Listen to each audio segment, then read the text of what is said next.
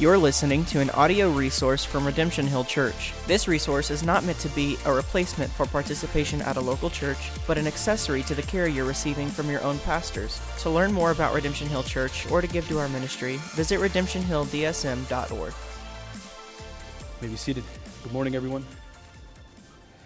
Once again, welcome to Redemption Hill Church. If there are kids ages 2 to 4 and you'd like to go to Redemption Hill Kids, if your parents would like you to go to Redemption Hill Kids, you can go right over there. Across the hallway, Miss Erica will take you over there. And as Rob prayed, I just want to reiterate, please be in prayer for Rob Lane. He was simply just mowing his grass and some metal just came back and went right to his leg, went right to the emergency room, ambulance and everything. And he got there and they basically said, see you on Monday. And so he's in a lot of pain right now. So keep him in prayer. And also, Skylar would have been up here leading us in worship with Ryan. But as Rob pointed out, in his prayer, Megan's grandma died, and they were very close. So keep them in prayer, would you?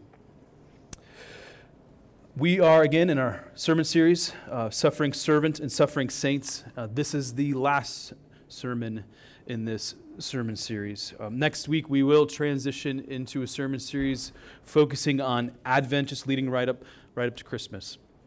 And just so you know what I'm planning, I believe I sent this out in an email maybe about a month ago. As we turn the calendar into 2022, we'll be starting a sermon series on the book of Esther, which I'm really excited about. We try to make sure we have a good complement of Old Testament and New Testament from the pulpit. We believe all of God's word is inspired, inerrant, and authoritative for us. So we don't want to dodge the Old Testament. We want all of God's word. And so we're going to get into the Old Testament, the book of Esther. Then after that, Lord willing, we'll look at the Sermon on the Mount, the most famous sermon, not just in the Bible, but ever. It is a awesome sermon. There's a lot there, but we're going to go through it methodically and systematically. There's a lot in the Sermon on the Mount for us to learn. So our sermon series on suffering has been heavy, and I get that. But I think it's been necessary. And from what I've heard from many of you, you think it has been necessary and good. Throughout the sermon series, we've seen the bitter providence of God that causes us to cry out to God. We go through hardships, we go through pain, we go through suffering, but it is the bitter providence of God at work in our lives. We've looked at Psalm 6, Psalm 23, Psalm 25, last week Psalm 88 from Dean, and now Psalm 10. And so my prayer during this sermon series is that you could join the psalmist and cry out to God when the time of suffering does happen. You'd cry out to God, pray to God, and trust that while you are going through pain and suffering, that God is meeting you right where you're at. He's there with you.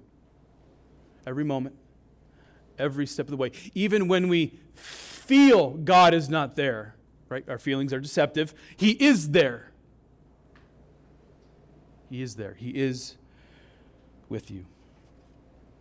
So, let me pray because I need God's help.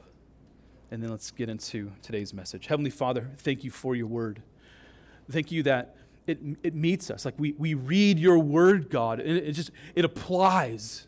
It's not some ancient text that gets dusty, but we pick it up, we read, and we know that you have spoken and you continue to speak. And so by the power of the Holy Spirit, the Spirit that is indeed at work here at Redemption Hill Church, use Psalm 10 to impact our hearts, to create a deeper trust in who you are, even in the midst of pain and suffering that we all experience in our lives. Do this for our good, for the good of your church, and for the honor and glory of your majestic name. Amen. In our modern parlance, the categories oppressed and oppressor are popular, at least right now. Within the national discussion on critical theory and critical race theory, these categories are used. So if you're familiar with those things and what's going on within schools and all across the country, you've probably heard that. Now, I'm on record stating how these theories are not congruent with the gospel of Jesus Christ. I believe critical theory and CRT are fraught with lies, and I'm unapologetic about my stance against these unbiblical doctrines. However, the categories of oppressed and oppressor are actually biblical. Right? We tend to react against something we don't like and just kind of throw it all out. Like, I don't like any of it. And so they're using those categories. I'm not going to use those categories. It's actually not the right way to think through difficult issues. We've got to ask the question, what does God say? And then we take God's word and then we look at the world and say, okay, what's going on? And that's what's going on here with these categories, oppressed versus oppressor. And I'm sure you've seen a little bit of that in the book of Psalms these last few weeks. Let me give you another example of how the church must redeem specific terms and categories. When we were going through the book of Ephesians, we got to the end of what? Ephesians 5, and we're talking about marriage, right? We're talking about marriage, and there are some words at the end of Ephesians 5 that our culture does not like. Remember? The husband is the head of the house, of the wife, and the wife is to submit to the husband. And we talked that through, because if you're just going to go Google headship and submission, my guess is those categories aren't popular. I don't need to guess, I know. And so we needed to redeem those words, understand it biblically so that we can live out God's design for marriage. Something similar is going on here when we talk about these categories of oppressed and oppressor. I mean, even if you've been following along in your community group, you have seen how the prophet Isaiah has great concern for how people in power are oppressing the poor. God hates it when those in authority abuse their power. Now, the solution to these power dynamics isn't to become anti-authority, but to support good and godly authority. The Bible does not condemn a person in authority who wields its authority for good, right? But the Bible resoundingly condemns the misuse of authority. Why? Because the abuse of authority and power has its effects on people downstream. I mean, just going to level for a moment. It's not in my notes.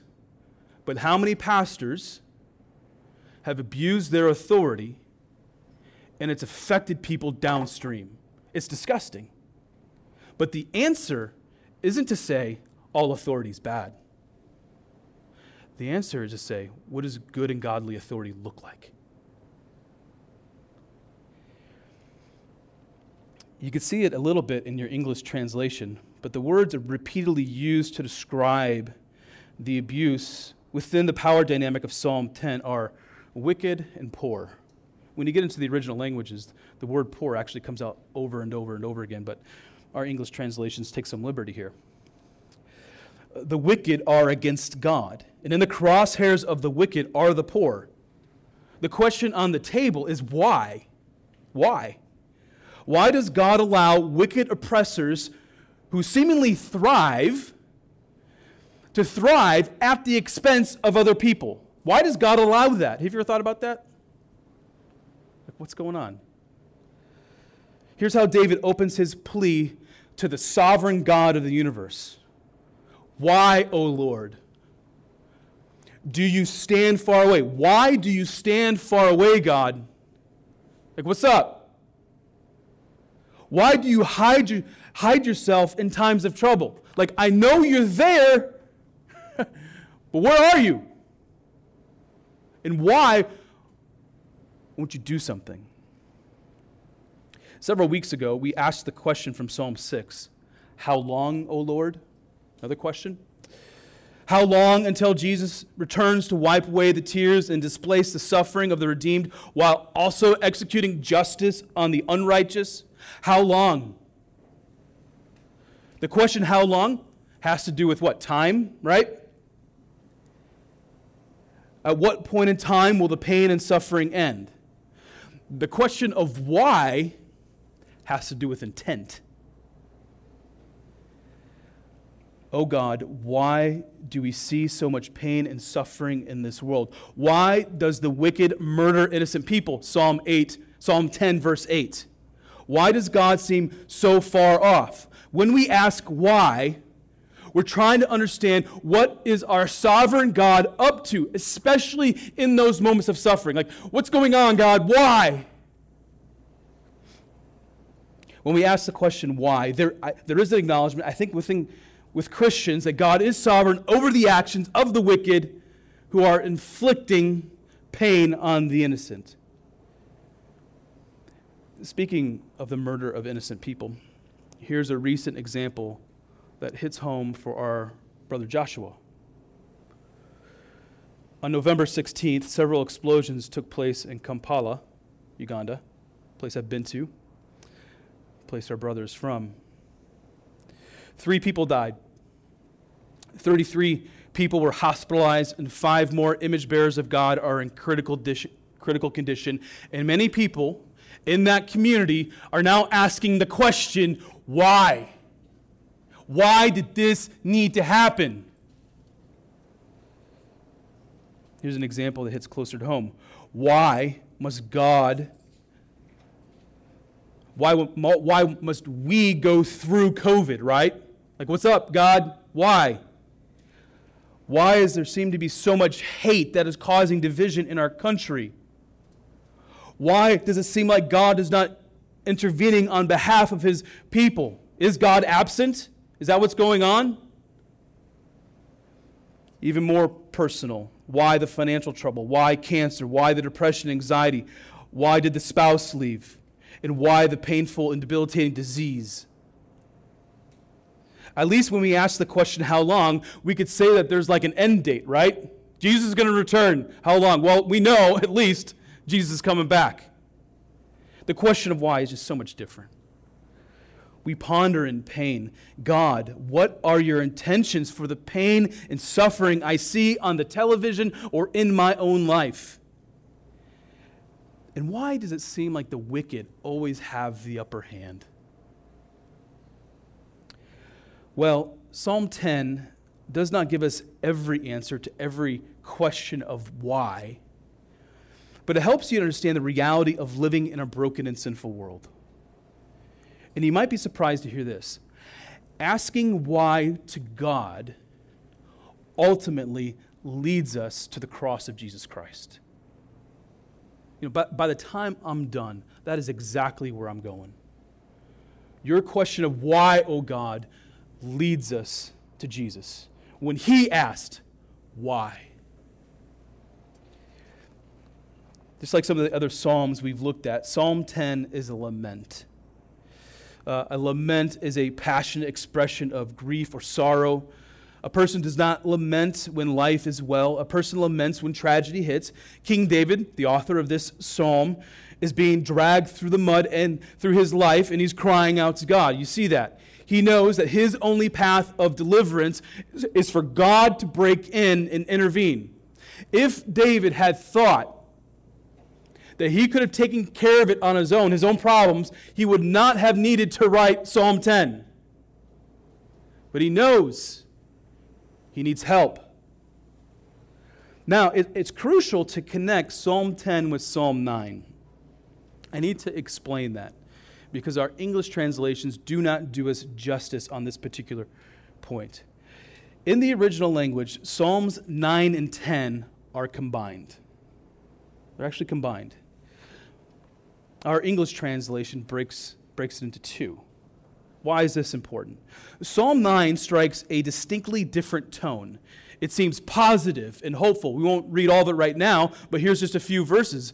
It's just a much different tone than what we saw earlier from Psalm 10. It says this in Psalm 9, verses 1 and 2. I will give thanks to the Lord with my whole heart. I will recount all your wonderful deeds. I will be glad and exalt you. I will sing praise to your name, O Most High. And then we read more at the end of Psalm 9, the Lord is a stronghold for the oppressed, a stronghold in times of trouble, and those who know your name put their trust in you. For you, O Lord, have not forsaken those who seek you. Like as I said, Psalm 9 in the English Bible is positive. It's hopeful. And then in Psalm 10, it takes this turn toward lament. So what's going on here? Well, taken together, we read of an appropriate response to God amid suffering. Yes, we praise God in the midst of suffering because He is faithful. He is faithful. There will be a day when God will execute justice on the wicked. Psalm 9, verses 16 and 17. But we also know the deep anguish of the soul in the moments of suffering. Praise is the proper response to God, but so is lament. Lament is also appropriate because it expresses our deep dependence upon God. When you lament, you expose everything about your life. Have you done that before the Lord? When you're going through pain and suffering, and the tears are coming down, and you cry out, you're just exposing yourself to God. You already know your troubles, but when you lament, you effectively say, my life is yours, God. I can't fight these battles on my own. Whether a person oppresses you or a debilitating disease hits your body, a lament is good and right. Frankly, the American church must recapture the importance of what it means to lament before our sovereign and holy God. Because, newsflash, the suffering and the pain and the troubles and the brokenness, they are not going away until Jesus returns. And so we must learn well to lament. And you know what? God is not put off when you ask how long or why. As a matter of fact, He invites it. Now, I want to take note of the swift pivot from praise to lament. If you take Psalm 9 and 10 as a whole, it's striking how quickly the tone changes, but it does make sense. You experience quick pivots in your own life. You were woken up at 1 a.m. because a loved one was rushed to the hospital. You were having a splendid day until your phone dinged and you read that very unpleasant text message, right? The unkind remark from the random person at the grocery store just kind of puts you off for the rest of the day, and you're just like, oh, what's going on here? At the snap of a finger, depression kicks in. Rob Lane's just mowing his lawn. Beautiful, beautiful day, sunny, 55. Within the hour, he's at the hospital in the emergency room.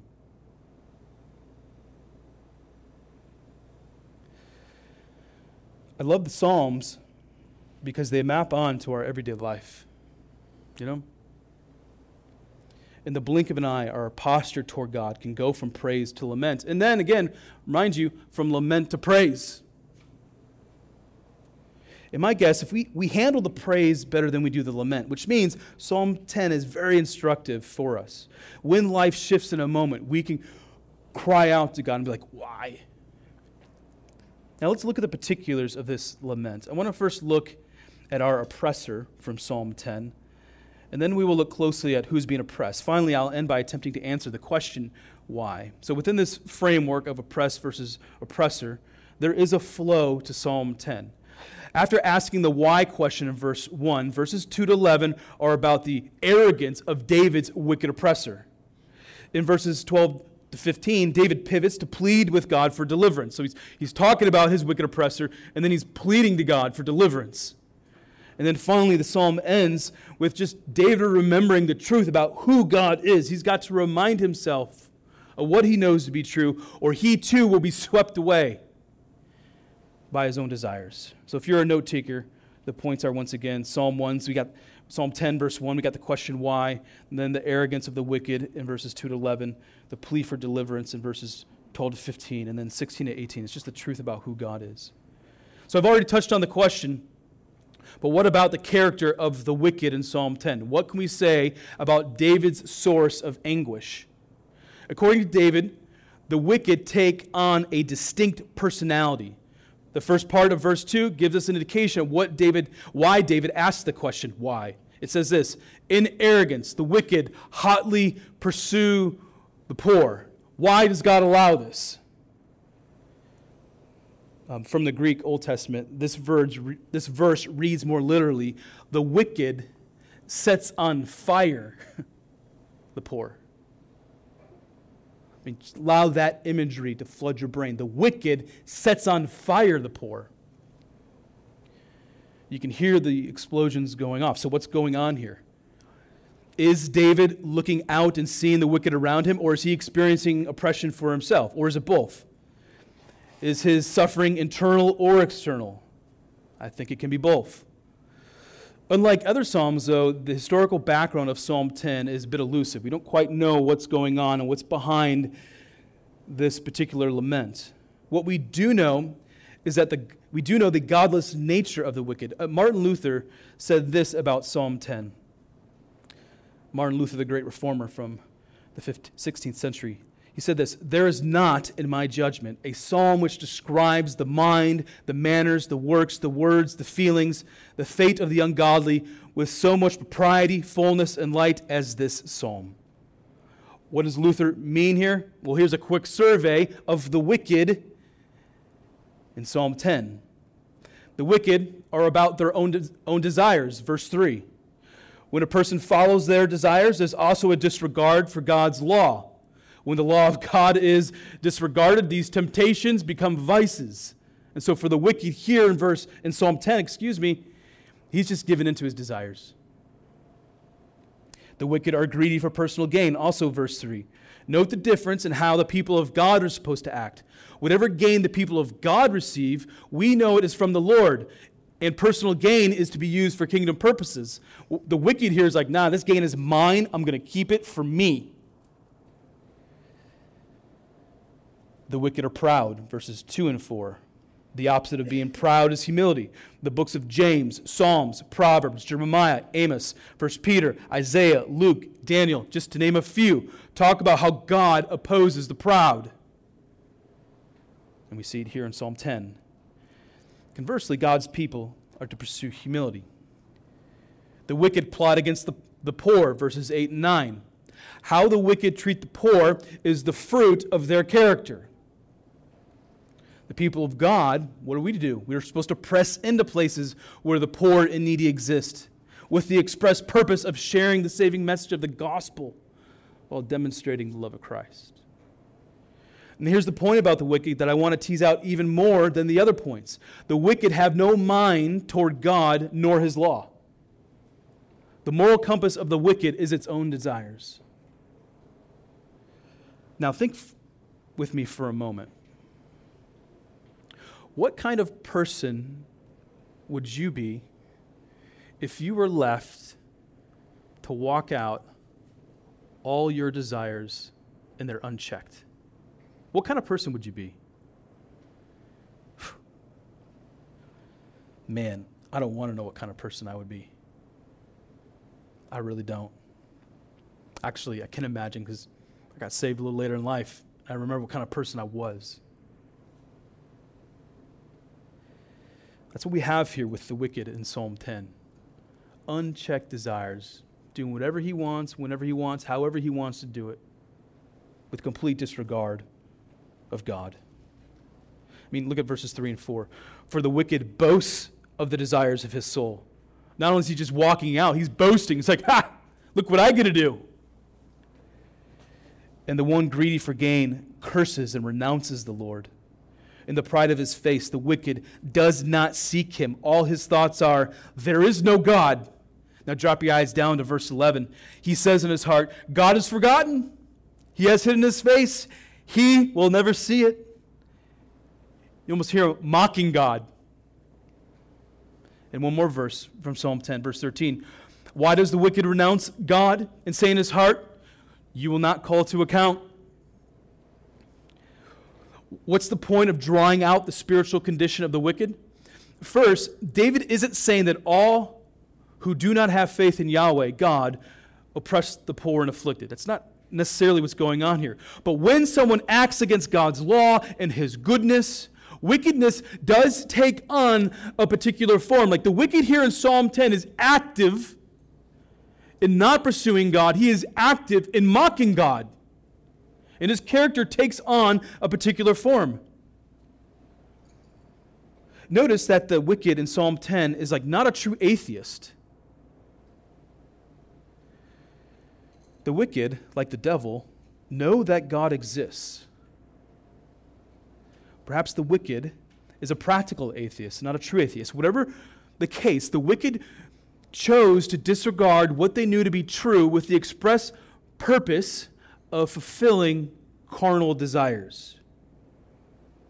And really, if you think about it, it's the practical atheist who's a greater danger to God's people. When the practical atheist can disregard God, knowingly disregard God, they become their own God.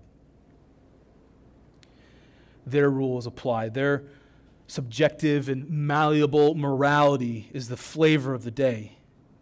It's the wicked who think they understand justice. In reality, they're all about upending God's standard of justice for personal gain. I mean, like as a side note, you can't tell me we don't see this right now in our culture or any other culture for all time, right? The wicked attempting to upend God's standard of justice for personal gain. I mean, just turn on the news. It's just like, that ain't right. It ain't right because I instinctively know it because the Holy Spirit's in me. And more significantly, it ain't right because when I pick up God's word, I read and I'm like, that ain't right. Here's the reality check from Psalm 10. The reality check is that wicked people exist. And I know we don't like to hear that. We like to think well of people. I do. But the reality check is wicked people exist. And what makes a person wicked is when another person is taken advantage of for personal gain. Yes, this could include those in poverty, but I've been around the block enough times to guess that many of you have been taken advantage of for personal gain. And perhaps the person who wronged you isn't wicked like what we read in Psalm 10, right? Sometimes it's the person who's closest to you in your life. And in that case, in those moments, the wound runs really deep. It runs really deep. When you are in a place of despair, the question becomes then, what is your response? When God seems distant, what do? Well, you lament. You lament. You cry out, why, oh God? It's not on the screen, but take a look in your Bible at verses 12 and 13. Here we read of the plea of David. So we talked about what's the character of this wicked oppressor. What about this plea of David? He says, arise, O Lord. O God, lift up your hand. Forget not the afflicted. Why does the wicked renounce God and say in his heart, you will not call to account?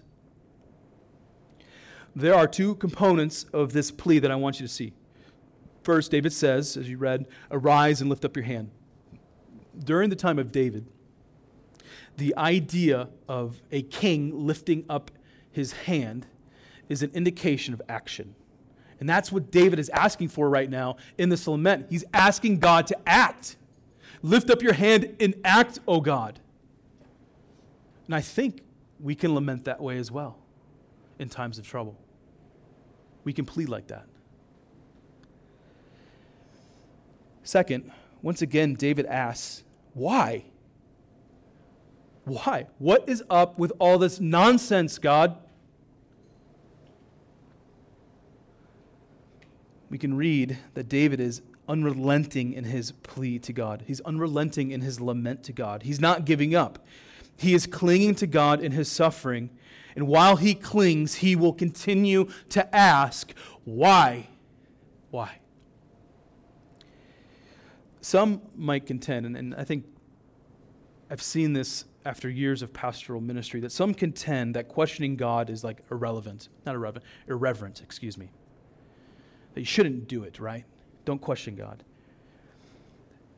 Unfortunately, bad advice has been given by good Christians to people who are suffering. I have heard unqualified statements. You just need to trust God and you'll be okay. Right? Maybe you've been on the receiving end of that. And of course, we all want to trust God, right? But that's not the point here. There's more to the story. There's more going on in the midst of a person's suffering. Like I imagine saying that to someone and it's like, I can't even hear that right now because the anguish and the pain runs so deep. Trust God. I just need to plead with God. I mean, we can get to trust down the road. Yes, you can remind me of that, but right now I just need to cry out. And I'm talking about good-natured Christians, right? And to some degree, I appreciate this reflex. I really do. But as I kind of stated, here's what this reflex does not take into account. God created humans with emotions and minds. God did not create a bunch of emotionless robots who just kind of get in line. No, God created us to ask appropriate questions, because a way a person can grow in their relationship with God in the midst of suffering is to plead, is to lament, is to ask how long and why.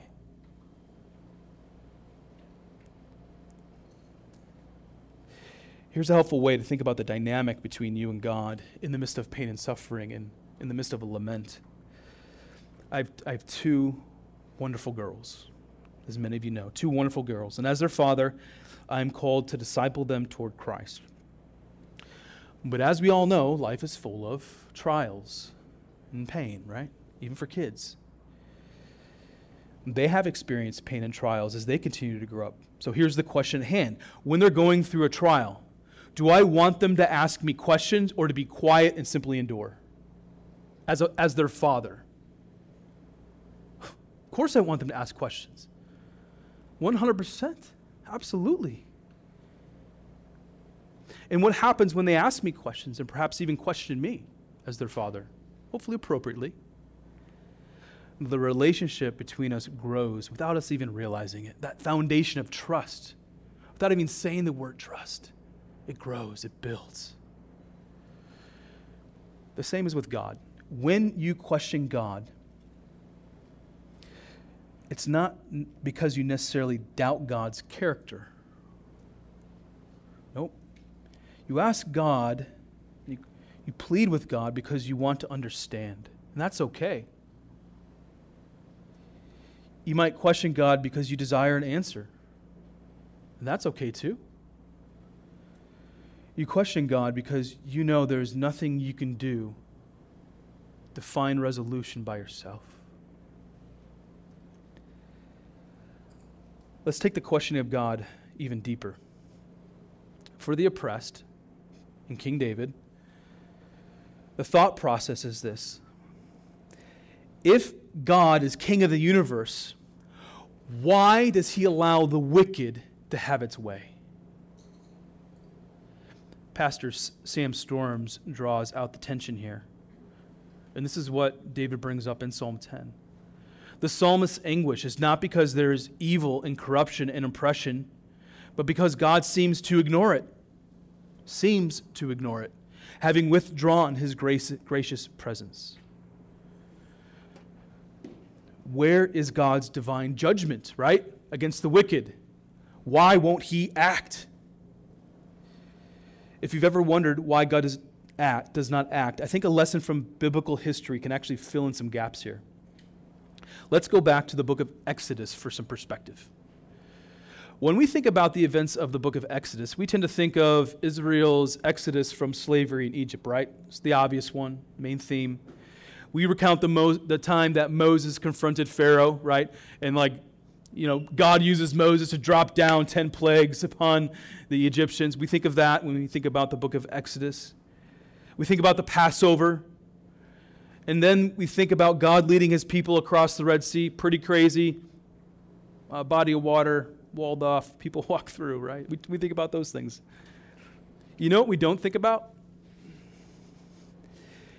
We don't think about the 430 years. Let that land on you. 430 years God's people spent in slavery. We don't really think about that. For some more perspective, the United States is only 244 years old. But Israel was enslaved for 430 years. Now, do you think they would have asked, "How long, O Lord?" Or even, "Why, God?" They absolutely would have asked these questions, and rightfully so.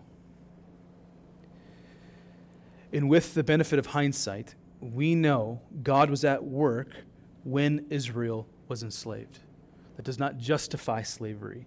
It's simply pointing out God works in the midst of suffering.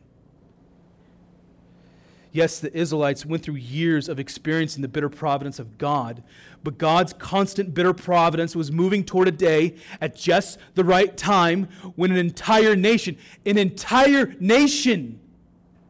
would be led out of slavery. Not just a few people, an entire nation led out of slavery.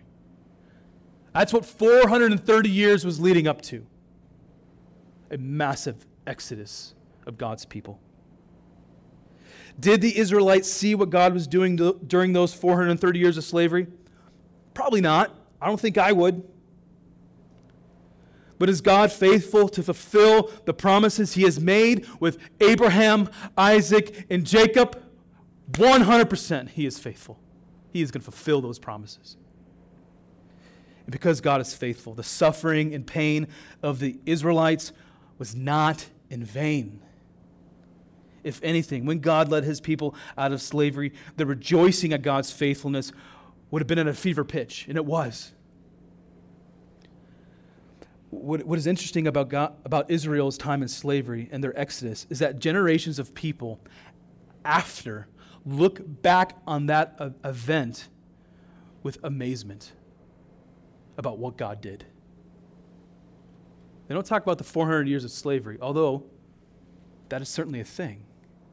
But what we see over and over and over in the Old Testament, constantly reflecting back, look what God did. Look what God did. Look what the bitter providence of God led us to. An entire nation being led out of slavery. I think that story helps us to understand the suffering that we may experience on a daily, weekly, monthly, and a yearly basis. God is still at work. If you want to understand your sovereign God in your suffering, you have to sometimes have the long game in view. The long game. We're so prone to want instant reactions, right? We want to microwave everything and get it right now. It's not how God works at all. You've got to have the long game in view. Yes, you should cry out in those moments when you experience pain and suffering, but you cry out knowing God will ultimately lead you out of the pain.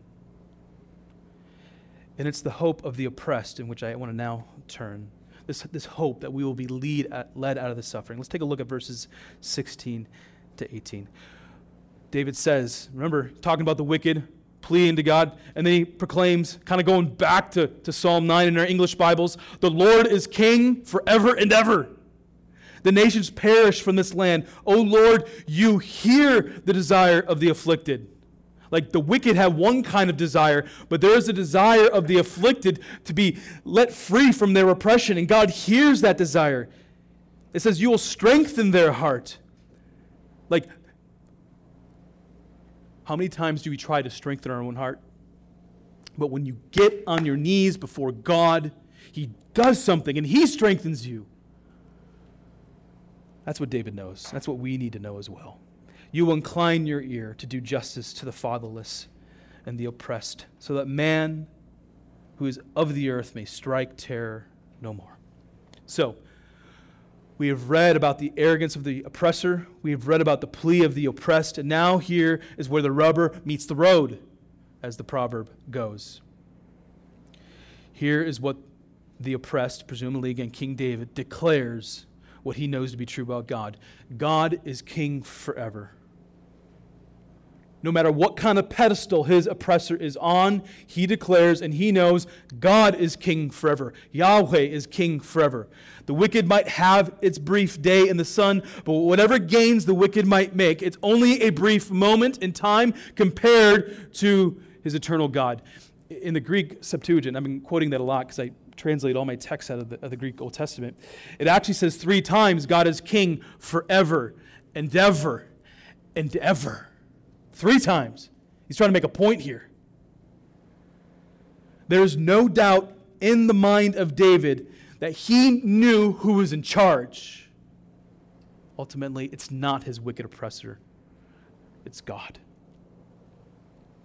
Let me press this point into personal application for you. When you are going through pain and suffering, just try to apply this. Are you declaring with Psalm 10 that God is king forever? Does the eternal nature of God inform your posture before God, right? Does the fact that you, Christian, will live in eternity with God change your perspective on suffering? I mean, I hope so. I hope so. I think it should. Your earthly life, while important to God, right? It is important to God. We need to remember it's only a moment compared to eternity. Your life matters. God cares about your suffering. But perspective is always important. It's only a moment compared to eternity.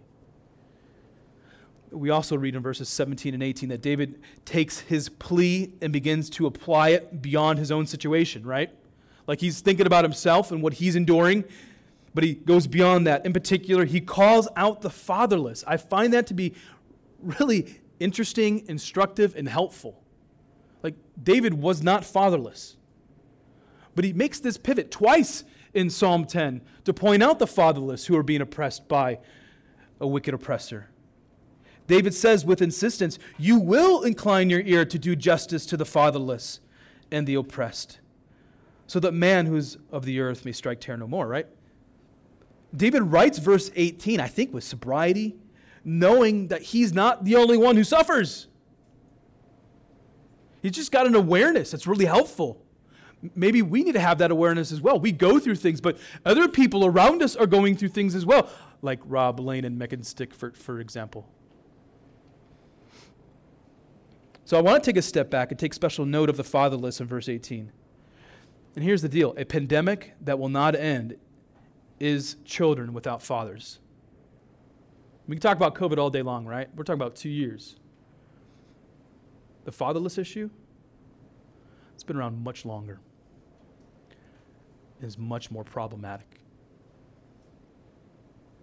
The Bible is filled with statements about God's care for the fatherless, and therefore the Church of Jesus Christ is to take note of what's going on and to adopt the same heart as God the Father, the same heart for the fatherless. Why does God care for the fatherless so much? We say that a child who grows up without a father grows up in a broken home. We say it's, quote, broken because God's design for the family is broken, right? God takes special notice of the fatherless. Why? Because they're vulnerable. An oppressor, the wicked, looks at the fatherless as easy prey. In saying all this, I do not want to disregard the courage and strength of, in particular, single moms who lay it on the line over and over to care for their children. But they have to lay it on the line because of the brokenness. Now, here's where God is masterful at meeting people in their suffering and in their brokenness. God sees the pain and suffering and desires to meet people right where they are, and the church should do the same thing. We must care for the fatherless before the wicked make inroads into their lives. I was not planning on sharing this, but I could not help because it maps on so well. On Friday night, many of us went to Together for Good. Rob had prayed about it, and I want to make mention of it. It was a launch event for this ministry that we want to support at this church. So on Friday night, a group of members of Redemption Hill Church attended the launch here in Iowa. Together for Good is a Christ-centered ministry. It exists to share the love of Christ, primarily with single moms and mostly children without fathers. Statistically, demographically, that's what we're talking about. There's always exceptions. I get that. But primarily, kids without fathers. Moms who are struggling. Together for Good equips the church to step in to help with spiritual and physical needs. It steps in before the government steps in and puts kids into foster care, which at that point, it's a roll of the dice.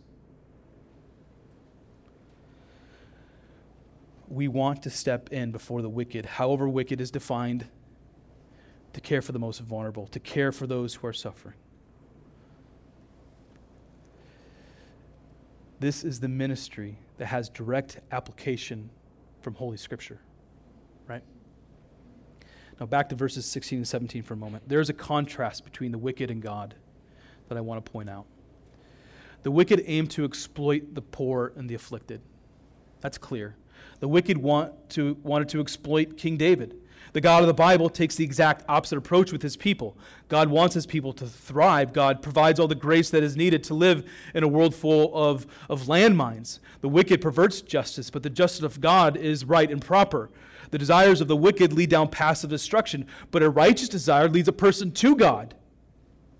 The wicked mock God by asking why, but the one who trusts God asks why, knowing the temporary pain leads to greater joy. A saint who suffers knows it's for their good and that there is a path of ultimate deliverance.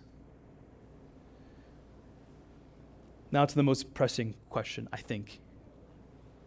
Do we always know why suffering exists in your life?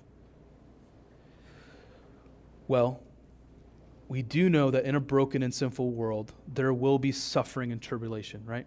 And tribulation. But what about a specific kind of suffering that a person goes through, right? That you've gone through? Why did those bombs go off in Kampala, Uganda? And why was that specific person standing right next to that bomb and that specific person died? Why? Why did that drunk driver kill that innocent person? Why? And here's the reality of suffering on this side of heaven. We do not always know the answer to why. We simply don't. And I would encourage you to be comfortable with that. I know it's not a pleasing answer to our rationalistic sensibilities, right? It's not always a pleasing response, but it's the truth. In Psalm 22, verse 1, King David penned these words, my God, why have you forsaken me?" That's Psalm 22, verse 1. Why have you forsaken me?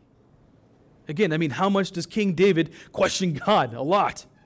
Well, in the Gospels of Matthew and Mark, our Lord Jesus quotes Psalm 22, verse 1. As our sinless Savior was suffering and hanging from a cross, moments away from dying, he said this to God the Father, Eli, Eli, lema sabachthani, that is, my God, why have you forsaken me? The Son of God questioned God the Father. Jesus did not question the plan. Jesus did not question the love of the Father. He did question in the midst of his great suffering. Jesus questioned the Father, knowing that the answer to his question would be answered. So, your suffering is not in vain. God hears when you cry out, "Why?"